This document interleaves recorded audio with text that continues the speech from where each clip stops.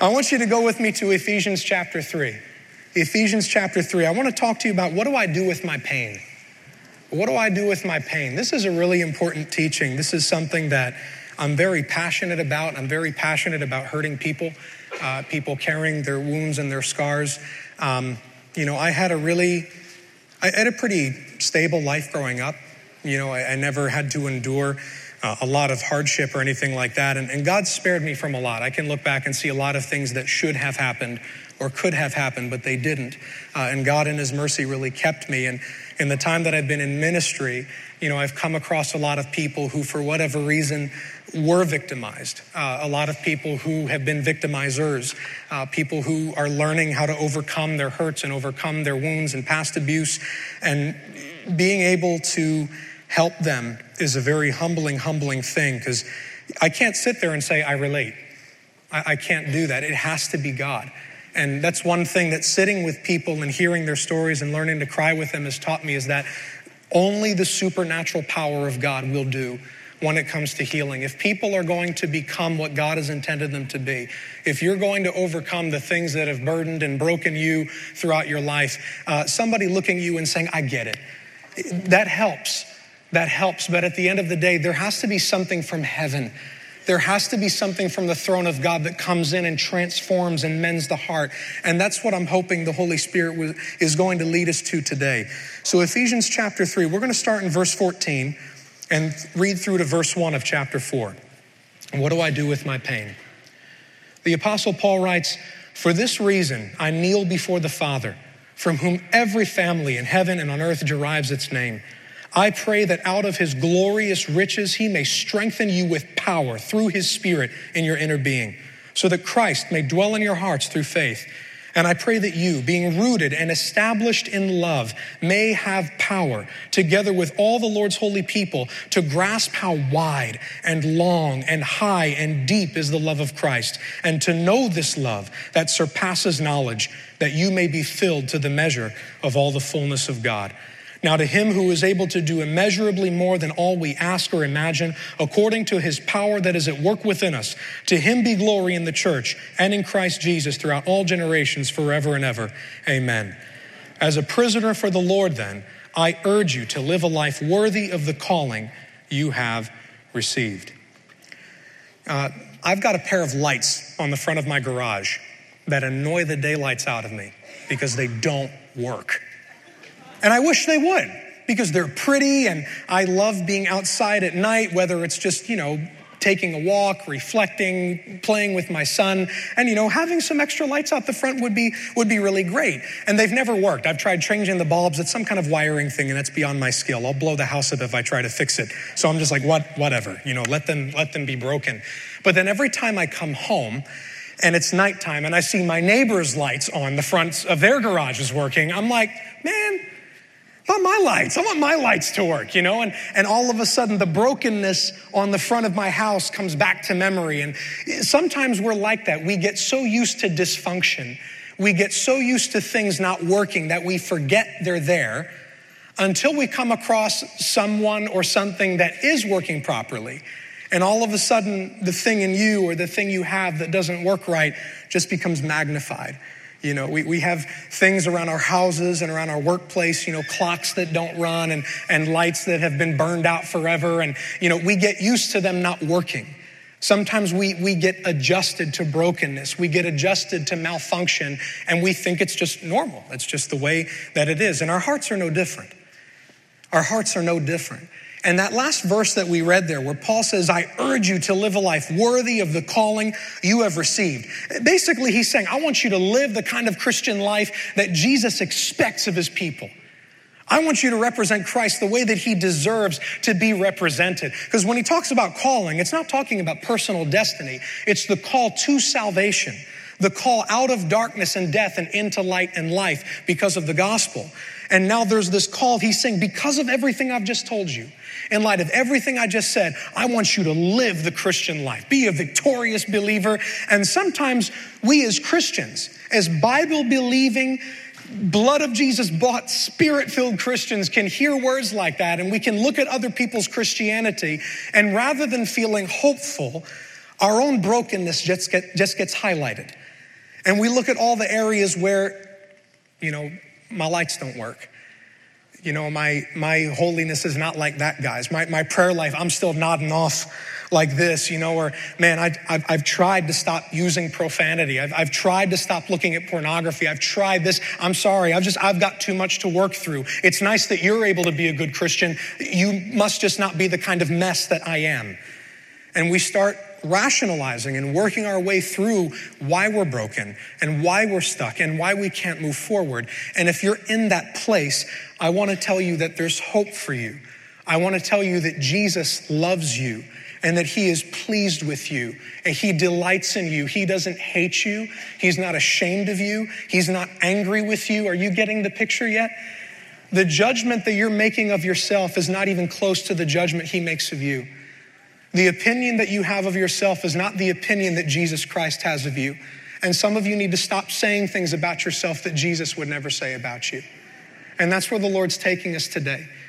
And this is coming out of a lot of learned compassion, learning to cry with people and just seeing what people go through. And, there's going to be things that I reference today that, are very sensitive matters, and none of it is meant to just get a reaction or evoke a response. It's because this is real life. And just by virtue of statistics, I can guess that at least one person in the room that's this big has been through certain crises and certain damaging experiences in life. And nothing that I mentioned today is to make anyone feel awkward or uncomfortable. I want to make the devil feel uncomfortable. I am interested in exposing the enemy. I'm interested in breaking the works of darkness because that's what I believe God has sent me to do today. Now, when you read the book of Ephesians, you can break it up into two big sections. Chapters 1-3, all about the inheritance of the church. When you come to Jesus Christ, this is what you get. This is what it means to be saved. This is what it looks like to walk as an adopted child of God.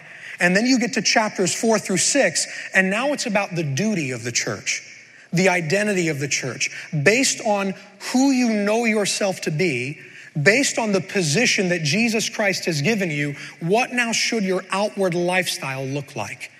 That's how the book is divided. And we read the bridge. We read the bridge between the two sections, the closing part of chapter 3 and the opening of chapter 4.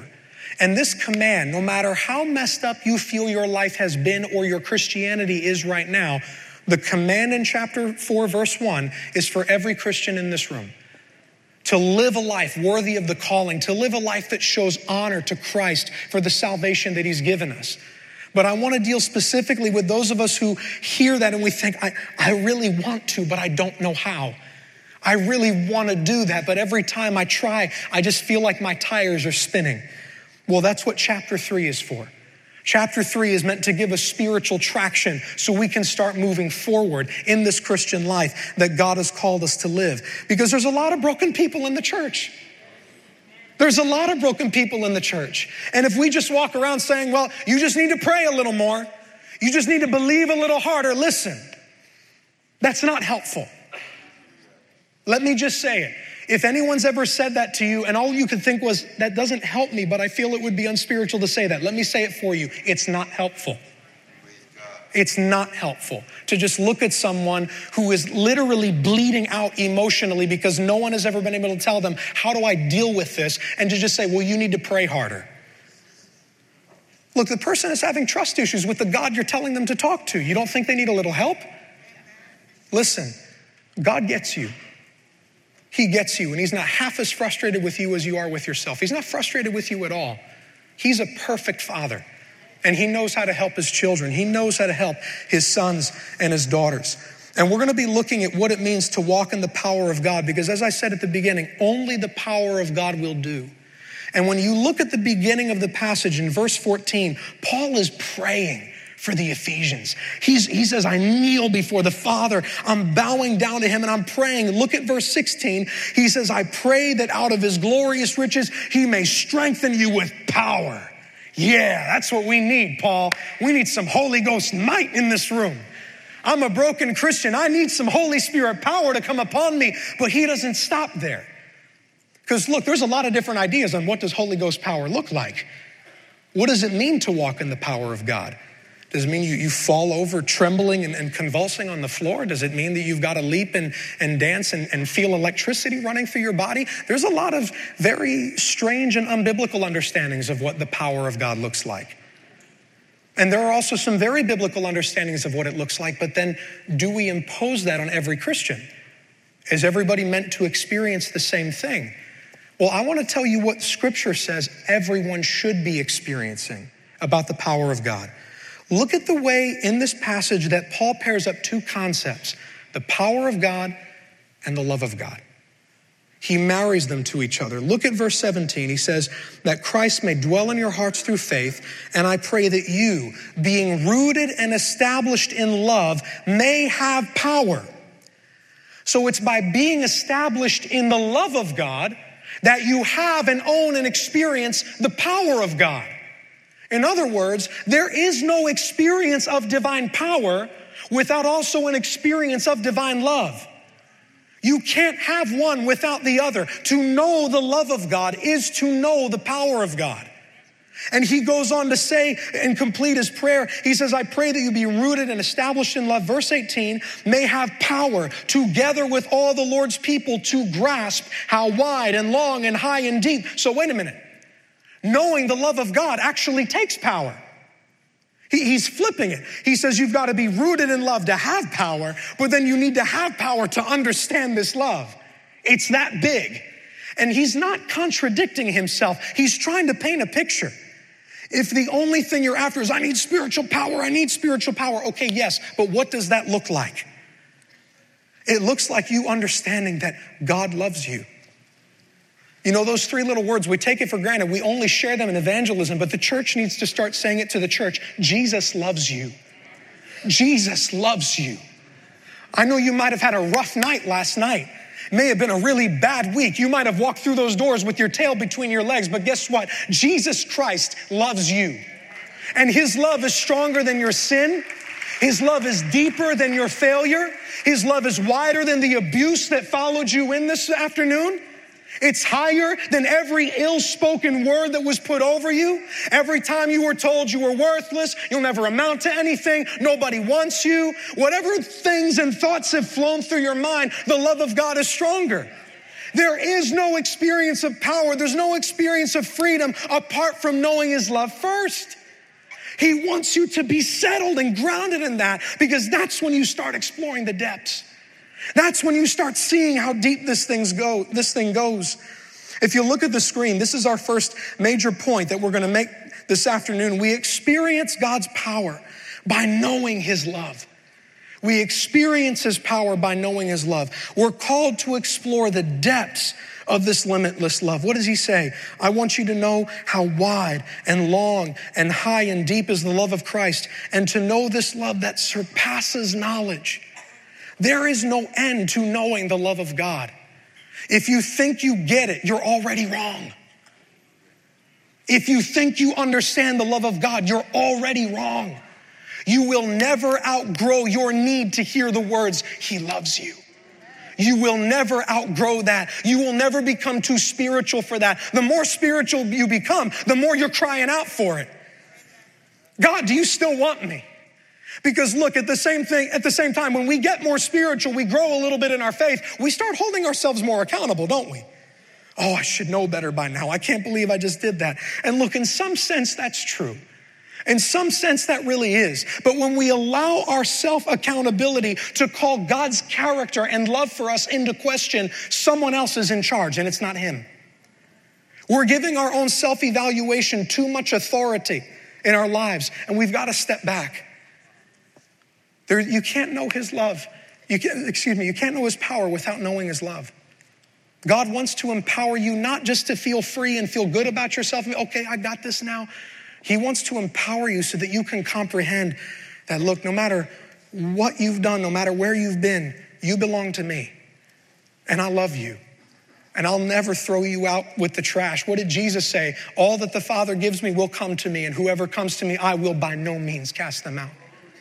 I will not turn away anyone who comes to me. You know, Jesus didn't go into the brothels, but when the prostitutes came to him, he didn't turn them back. Jesus wasn't wheeling and dealing in the temple complex, but when the tax collectors came and confessed their thievery, he didn't condemn them, he embraced them. And that's how it is. And those were examples of sinners coming to him for salvation. And when people in the church, they know they're messed up, they know they've got things wrong, they know they need some spiritual repair, and they come to Jesus. And if we're holding them back, no, sorry, you got to straighten that out before. No, let them come.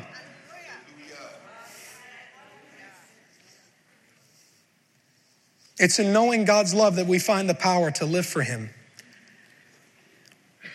There are two things I found that keep us from understanding this love, because here's the big question that I started asking myself when I was looking at this passage. All right, Lord, if knowing your love is the channel through which your power can flow into our lives, if understanding how much you love us is what's going to enable us to make a break with sin, if it's knowing how much you love us that's going to enable us to defeat the works of the devil, if it's your love that's going to empower us to refuse our temptations and be healed from past traumas and experiences, why is it so hard for some people to believe it?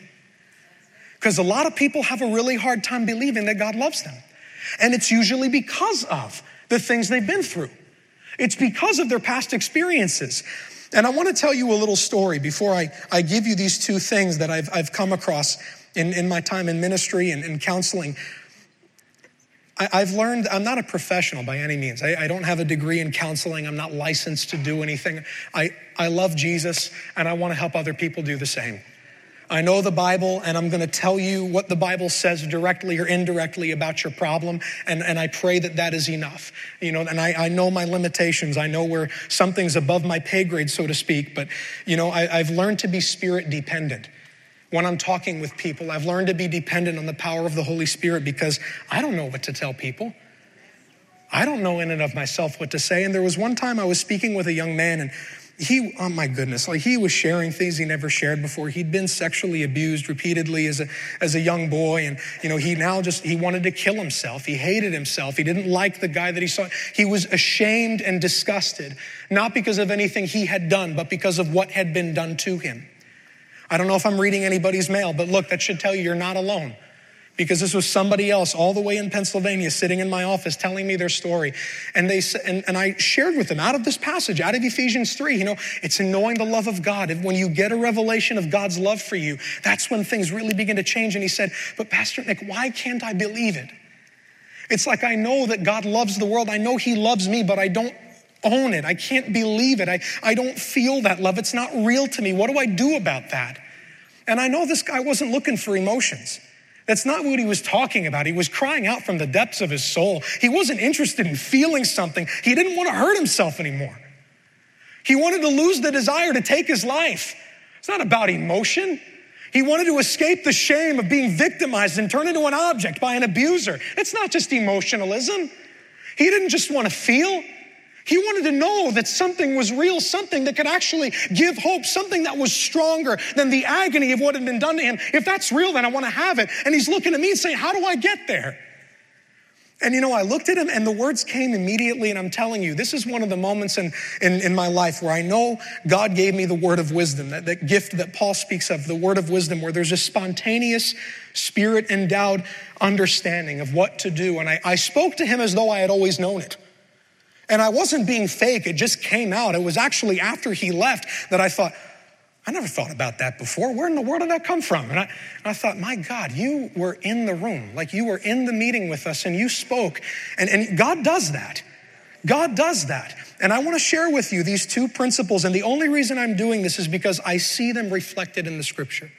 God does speak through prophecy. He speaks through word of wisdom, word of knowledge, but you don't ever champion something as truth unless you can see it reflected in the text of scripture, because that's our authority. And it's only because I see these things reflected there that I want to share them with you today. So there are two reasons why God's love becomes hard to believe or hard to receive.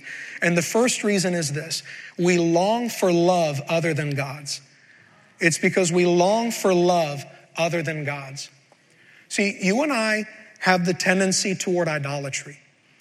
We want to insist on being loved a certain kind of way. And there are cases where we'll let God love us to a degree, but there's a part of ourselves that will kind of hold back because something's broken. We were denied something. You didn't get loved the way you wanted to be or the way you needed to be when you were younger or at a certain point in your life. And now it's like, okay, God, I know that you love me, but I really want this thing that I was denied and deprived of, all those years ago. I want that back. And if I could just have that, I'll be a whole person. And that's wrong. You have to let God's love fill the whole of your heart, not just part of it. We've got our church building back on the campus was actually built in two halves. Pastor David Wilkerson was still alive, and, he funded the building of, we call it the Manna House. Got the cafeteria and the gym on one side. You've got the sanctuary and the classrooms on the other. And the half with the gym and the cafeteria was built first. We already had another sanctuary. It's not because we're unspiritual or anything, but the gym and the cafeteria were built first.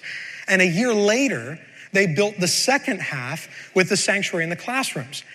Thing is, they used different kinds of cement. And you can actually see to this day when you go in the upstairs foyer where the foundation is split. The foundations were different. And because they were different, the buildings didn't fuse together as one, and they actually settled at two different rates. And now when you walk in the foyer, there's a crack going through the floor, around the walls, and in the ceiling. And it's like, oh my gosh, is this thing gonna break off? I don't think it's gonna do that. But you could see where they settled at two different rates, and now there's this permanent crack. Well, look, your heart is no different. Sometimes we will let the love of Jesus be the foundation for our life up to a certain degree, but I really just need a father figure. And if I could just have someone who will mentor me and overshadow me and really pull me in like that, then that'll complete me. That's the other thing that I need. God's love, absolutely. I needed that forgiveness. I needed salvation, but I really need this. Or there's a yearning for romance. If I could just have another person, another human tell me that I'm desirable and they want to spend the rest of their life with me, then I'll overcome loneliness. Then I won't be depressed and sad and sorrowful anymore because I have real needs. And then some of us go to the flip side, where it's like all about self-image. There's a drive for success. It's like, no, I'm going to fill in these broken places. I'm going to fill in this empty spot. I'm going to prove that I'm worth something. I'm going to hide behind an image of myself that as long as this is up, no one sees the scared little boy that's hiding behind it. You let the love of God fill you up to a degree. And I see this in a lot of our young men that come to the school. They love Jesus with all of their hearts, but they're so desperately afraid of their weaknesses that they feel they've got to hide behind this front. And when you hear what is fueling some of their fears and what they've been through and what's been done to them, it's like, my God, Lord, we need something from your throne to bring healing. We need something. It's only the love of God. When these guys start realizing, wow, I can drop my guard in front of Jesus. I can be completely vulnerable with him and he's not going to throw me out. The first time I had to tell somebody, I knew this guy's problem. He didn't even know what it was. We're talking and he's telling me he had been abused. And I said, one of the things that really confuses kids when they get molested is, especially for boys, I think, they get molested, they get sexually abused, and they feel a sense of pleasure and enjoyment. And that's what really throws them off. And I said, it sounds to me like that might be what you're going through. You hate and you were terrified of what this person did to you, but it felt good. And you've never known what to do with that. And he started weeping and he said, I've hated myself. I've been disgusted with myself because that's exactly how I felt. People carry real scars and real wounds. Look, you don't just bounce back from having your innocence taken away. You don't just bounce back and recover from that. There's no amount of resilience that can pull you out of that. You need to know that Jesus loves you in a way that's stronger than in the way that you were hurt. And he does. There's nothing stronger than the cross of Jesus Christ. There is nothing more powerful than the love of God. You can't fill yourself up. There's an emptiness that might have been left in you by someone else who punched a hole where there should have been wholeness, where there should have been innocence. But guess what? Jesus Christ can mend that broken part of your heart. Jesus can fill in that emptiness. Jesus can give you back what was taken away from you. He restores all things. He is the God who rescues. He's the God who restores. He's the God who can give peace in the midst of confusion. When you don't know which way is up or down or right or left, he's got a love that encircles all of it. He's got a love that goes deeper than the anger. He's got a love that goes higher than the abuse. It's wider than how long the time frame was.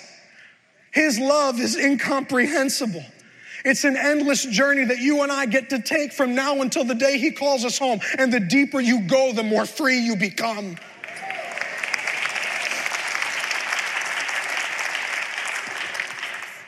If we could just bring up the next 3 points, just very quickly. I want to read through them for the sake of time. Again, the first reason that God's love can be hard to believe or receive is because we long for love other than God's. Well, look, beloved, Jesus' love is better than every love that's failed you. So stop longing for something that's already failed you. It's not going to do it this time. It failed the first time. It's not going to work the second. Only his love can fill and heal the places where we're empty. Only his love can heal and fill the places where we're empty. And this third point here, this third sum point is very important. Jesus doesn't give us what we want, but he gives us himself, which is better. You know, very often it's infinitely better, but we insist on being loved a certain way. If I could just be loved, and people do this. If God loves me, then why doesn't he? Well, fill in the blank. Look, as understandable as that sounds, it's still idolatry. We don't get to tell the God of the universe how to express his love. He has already loved us perfectly. And when we ask those questions and make those statements, what we are doing is we're elevating our pain above God. And we're basically saying that he gets defined based on this. God, you'll be good if you respond appropriately to what I've been through in my life. That is what we're doing. That's hard medicine to swallow, beloved, but we have to swallow it. We have to let that sink into our spirits that, you know what? Very often we try to dictate to God how he is to love us, how he is to relate to us, how he's to express himself. But at the end of the day, it comes back to Romans 5:8. God has proven his love to us in that while we were yet sinners, Christ died for us. He has already proven who he is. He has already proven that he loves you. And no amount of abuse in the world can take away the reality of what he accomplished 2,000 years ago. None of it can. Don't let your abuser be stronger than your Savior. Don't let your abuser have more power than your God. Because look, at the end of the day, that's what we're doing. This is not easy to swallow. This is not easy to hear. But beloved, it's the truth. And if you want to be set free, we have to embrace this. We have to embrace this. The second reason why the love of God can be hard to believe or receive is because we judge ourselves unworthy of love. We look at ourselves and we think, well, you know, I don't love myself. No one else should either. And, you know, my son has a little Bible at home that we bought for him. It's called the Jesus Storybook Bible, and I love it. I think it's great. You know, it's a paraphrase retelling of all the great stories of the Bible. And what the author does is a very different approach. Her name was Sally Lloyd Jones. She tells all the Old Testament stories showing how they point ahead to Jesus. And so he's the center of the whole thing. It's not just individual stories about Noah, Abraham, David. It's like, no, every story ends with how someday Jesus would come and he would fulfill what that Old Testament story. It's awesome. I love it. And if you're a Bible nerd like me, it's even more exciting. And I love the creation account, because in the creation account, the first time I read it to my son, I was actually choking back tears because of this one line that she had in there. And, you know, I think when we first got it for him, he had just turned 3. So I don't think he was fully aware that, you know, dad was getting a little verklempt behind him. But, you know, I'm sitting there and I'm reading the creation narrative, and it talks about how excited God was after he made his children, after he made Adam and Eve, and how they looked just like him. And there was this one line that caught me, and it said, and they were lovely because he loved them. They were lovely. You know, where does beauty come from? Think about that. It's like, what makes something beautiful? It has nothing to do with what it is about the quality of something or its make. It has to do with, does it appeal to you? There's a lot of truth to the idea that beauty is in the eye of the beholder. There's a lot of truth to that. Might not be true in every case, but in a lot of cases it is true. That it's because you value and desire something so much that it has worth. You'll give your life for it. It has value. You believe that it's worth something. And the reason why you are lovely, the reason why you are beautiful, you broken, messy Christian, is because he loves you. It is because he loves you. You need to stop walking around saying, I'm ugly because he touched me. I'm ugly because she abused me. I'm ugly because he manipulated. No, you are lovely because he loves you. You are lovely because while you were yet a sinner, Jesus Christ died so that you could be forgiven, so that you could be cleansed, so you could be made new. And maybe there's even people in this room, you were on the other end. You were the victimizer. Maybe you passed on what was done to you. and you've never been able to look at yourself in the mirror the same, guess what? You can confess that and repent of that to Jesus, and he'll forgive you and he'll accept you. You're lovely because he loves you. It is his love for us that makes us worth anything. It's because God handcrafted you in the womb of your mother. Just like he did, Adam was a preview of the way he would make all humankind. He fashioned man from the dust. Then he took the rib and he fashioned the woman from the rib. And now what happens in the womb is God fashions that baby. That's how precious you are to him. You are lovely because he loved you, and not all the trauma and the abuse in the world can lessen that. You are not ugly. You're not a mess. You're beautiful. You're worthy. You're lovely. And it's because he loves you.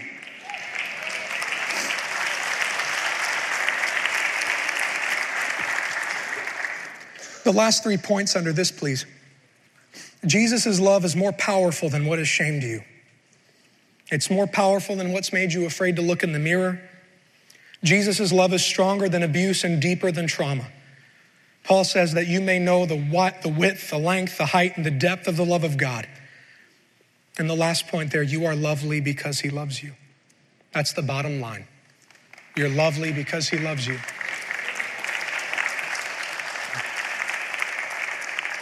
It's time for us to stop measuring ourselves according to what has happened to us.